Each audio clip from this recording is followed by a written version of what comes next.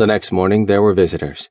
Some prick from the State Department and his entourage added to the burden by flying in and demanding attention. The man had 3 bodyguards who stayed with him as he toured the Forward Operations Center. Each of them carried state-of-the-art weapons, load gear, and optics. Better yet, they were shaven, didn't smell to high heaven, and not a single one of them had scratched his balls during the entire visit. Nope, not a single case of jungle sack among them. "How do I get a gig like yours?" he had asked one of the security men. "When's your commitment up?" "Next month." The man produced a business card. "Call this number before you re-up. The food's better, the pay is great, and we get to play with all the new toys." 5 weeks later, he accepted the offer letter from Darkwater Incorporated and never looked back. A light tap on the door signaled his men had returned. The brief radio transmission had forewarned him that something important had occurred on the base.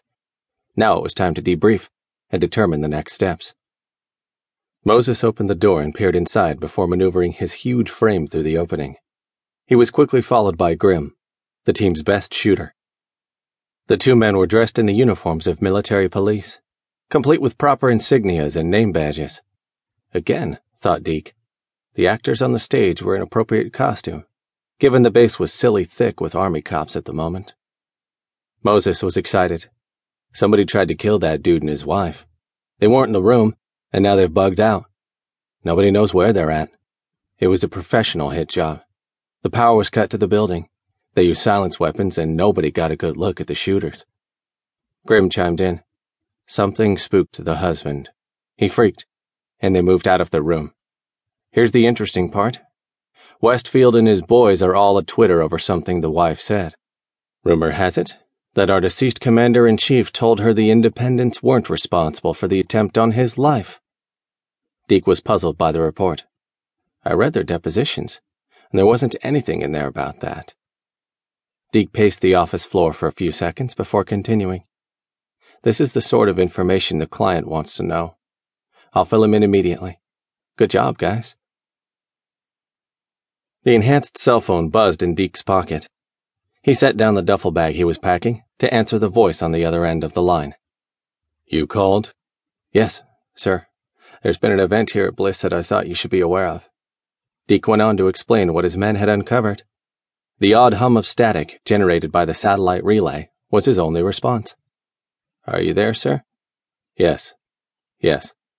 I'm processing this new information.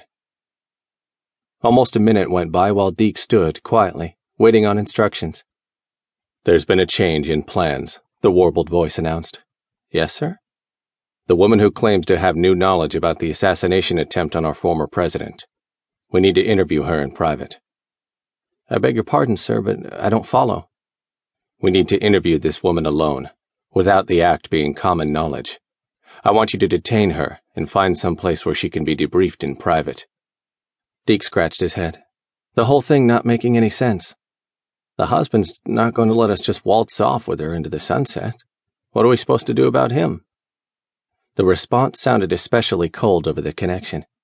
He has a warrant out for his arrest, a known fugitive. Don't let him become a factor in all this. Don't let him get in the way. So let me clarify. You want us to eliminate this Bishop character and grab his wife? I'm going to need a little more justification and a lot more manpower and assets. The voice boomed through the small speaker. You don't need shit.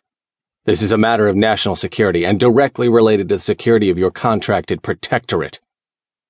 Deke pulled the phone away from his ear, sorely tempted to disconnect the call. Thoughts of going back to his North Carolina home and scavenging for food entered his mind. He fully understood that if he didn't accept the job, someone else would. Besides, the client had a point. After another pause, the voice continued. Moreland is the new president. Deke was stunned, the news causing his mind to race in an effort to analyze what it all entailed. I understand, he answered meekly.